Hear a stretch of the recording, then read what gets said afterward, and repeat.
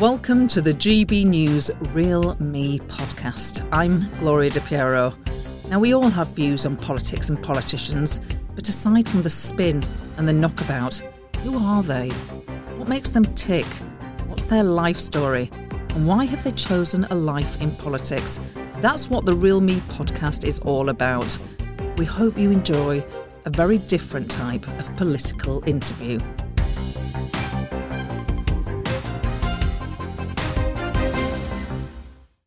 In this episode, I spoke with Conservative MP for Peddiston and Stocksbridge, Miriam Cates. She was elected in 2019 and prior to her parliamentary career was the finance director of a technology consultancy, a teacher and a parish councillor. Born in Sheffield and educated at the local comprehensive school, I started by asking her about the moment she realised she was a Conservative. I never really decided to join a party or choose one particular party over another. And actually, it was when thinking about wanting to stand for election that I started to think about which party I should join. And that was back in January 2018, so coming up 3 years. And to cut a long story short, I joined the Conservatives to stand in local elections. So that was when I decided that I was a Conservative and joined the party, so not that long ago. Have you always voted for the Conservative Party? No, I've voted for all sorts of parties since I was old enough to vote. And my earliest big political memory was the 1997 general election. I was 14.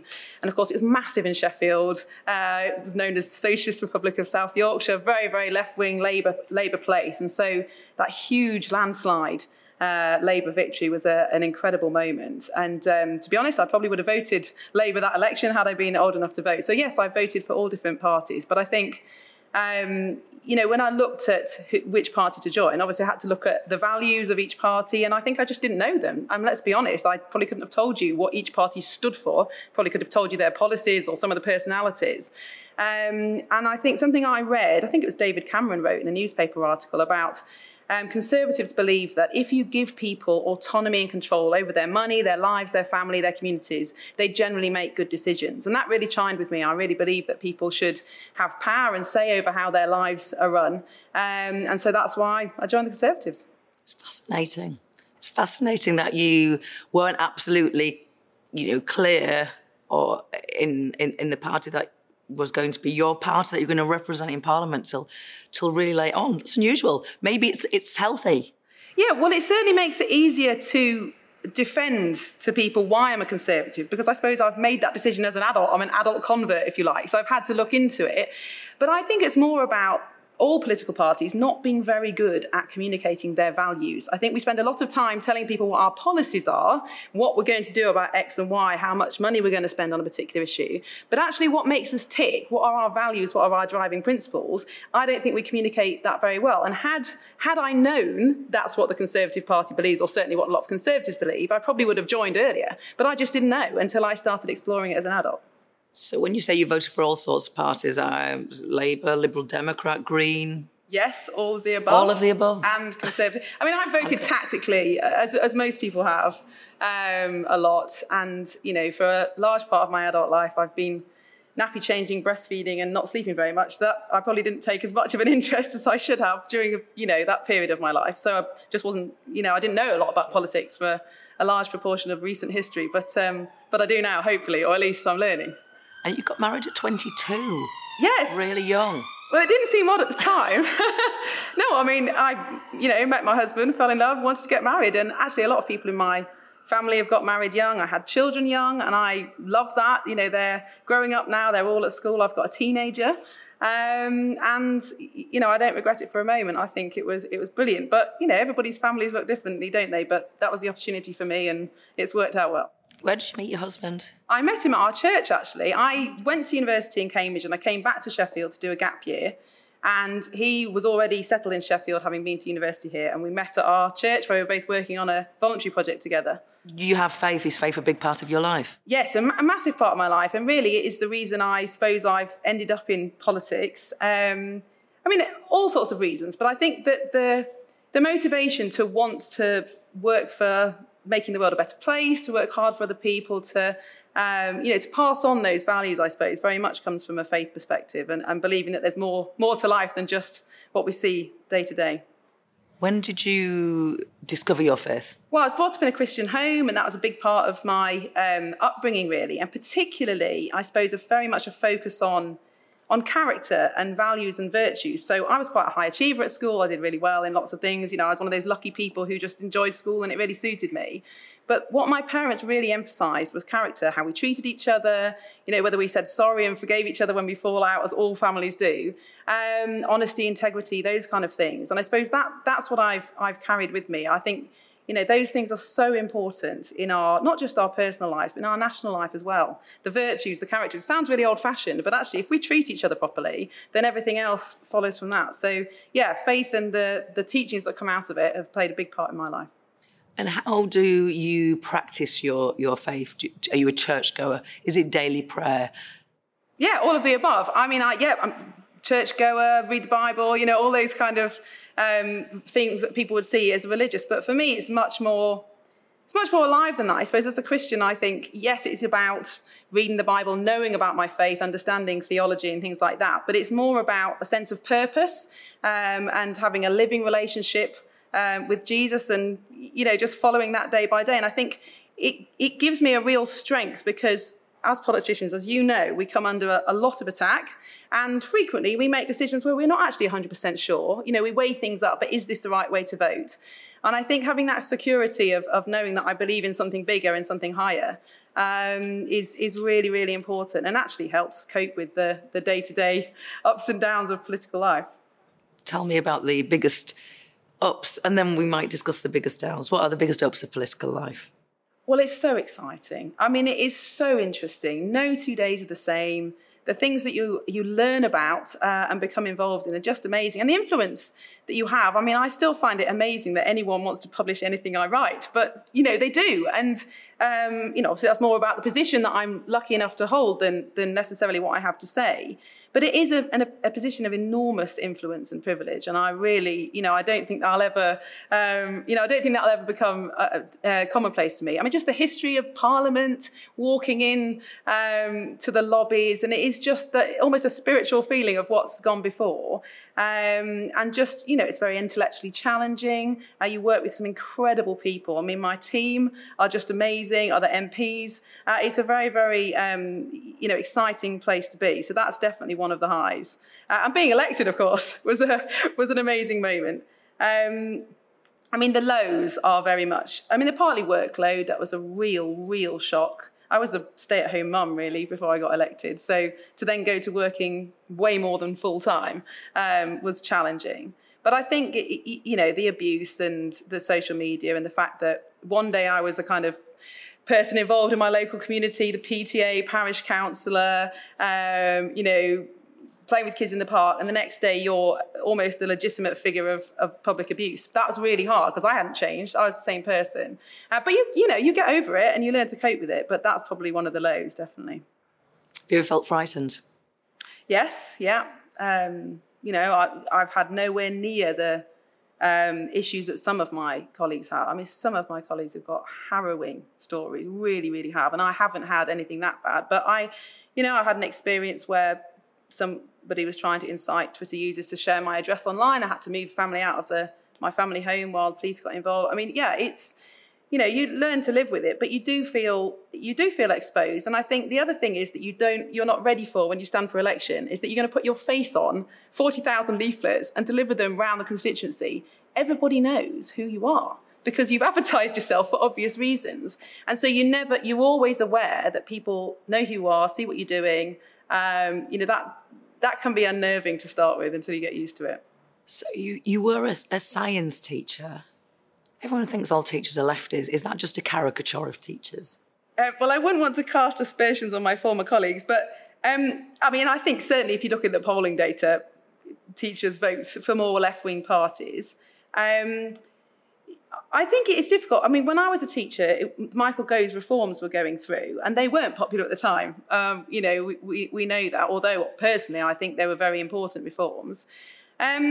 I think it's difficult. I think in the public sector, obviously, you're very focused on the job you're doing and the difficulties that you see.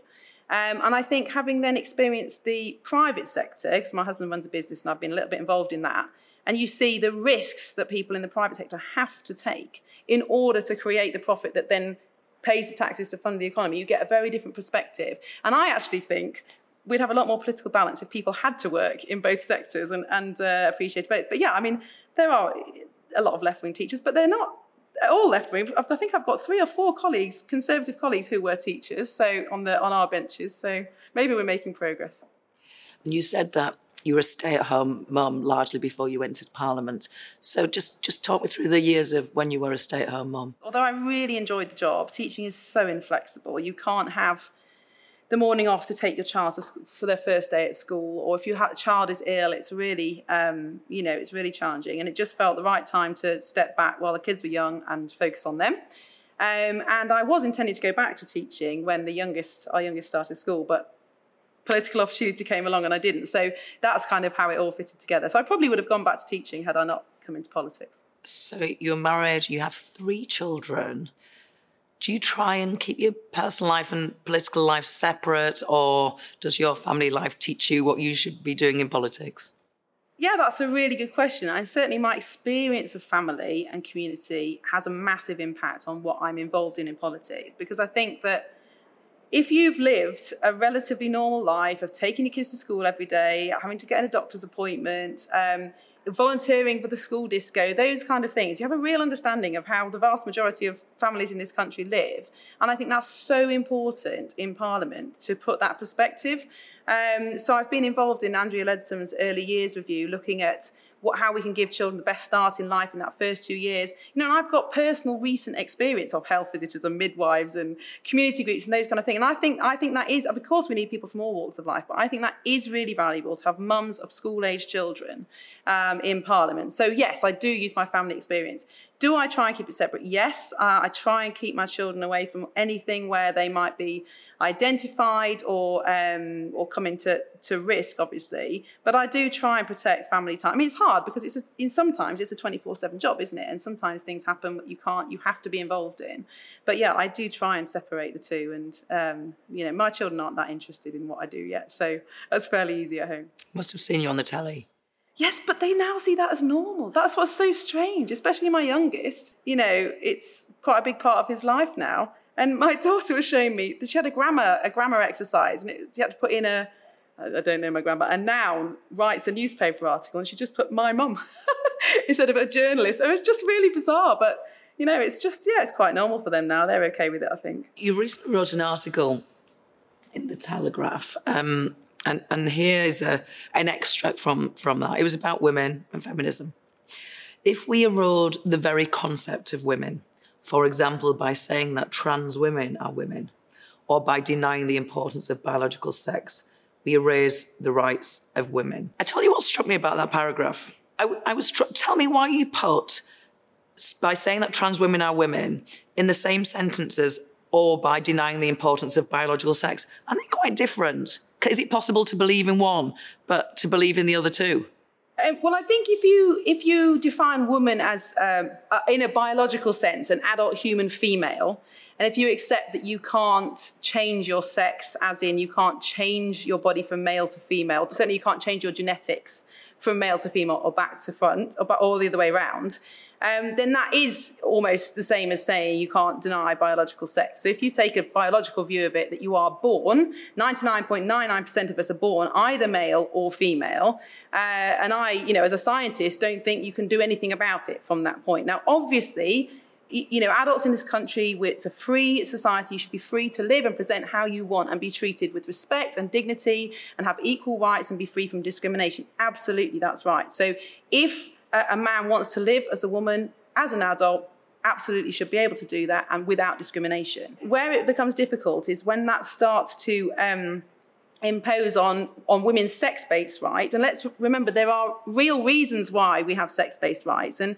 although we have equality between men and women in this country in the law, and that's a really good thing, women will always be vulnerable in certain areas because we are less powerful than men. And let's remember, I'm not making a moral point here, but sex crimes generally are committed almost always by men against women.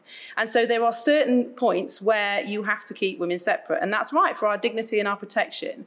And I think this isn't a point about about trans women, I am not at all saying that trans women are a danger. I'm saying if we start to say that you can self-identify as any sex you want, any gender you want, then we inherently have a problem and a conflict with women's rights. And that's something we need to talk about and not be afraid of talking about, and something we need to come to a consensus upon that is sensible and logical and scientific. And I think the problem with the debate at the moment, it's become so toxic and so difficult that people who have one particular view are almost afraid to speak up. So I think we need to start speaking about it calmly, but sensibly. I just feel like I should say this because some trans women will think, I'm a woman because I've transitioned. Is that, do you get that? Yeah, and I think there's certainly an argument for saying that somebody who's transitioned, who's medically and surgically and been living as a woman for X number of years, why shouldn't they use the women's toilets? Of course. But when if you're talking about self-ID or somebody who's, let's say, gender fluid, you're basically saying that you can make that decision of I'm a woman without going through any of that. And then that in itself, if that's society-wide, presents a danger. If you can go into a women's changing room as a male-bodied person, then even if you obviously are not a danger yourself, there's still a perceived danger and threat and discomfort and lack of dignity to women. And if you think about in prisons, where women don't have a choice about being there, then you start to get into all sorts of difficulties, which, again, I think we need to talk about and be real about. You're not on Twitter. That must make you, you are certainly in a small minority of MPs who are not on Twitter. Did you try it and decide you didn't like it, or did you decide you were never going there? Yes, I did try it. So I've never been a big Twitter user. Facebook was where it's at for, in where I live and doing what I was doing and being a mum and sharing photos and those kind of things. I did join Twitter as a candidate because I thought it was the thing to do.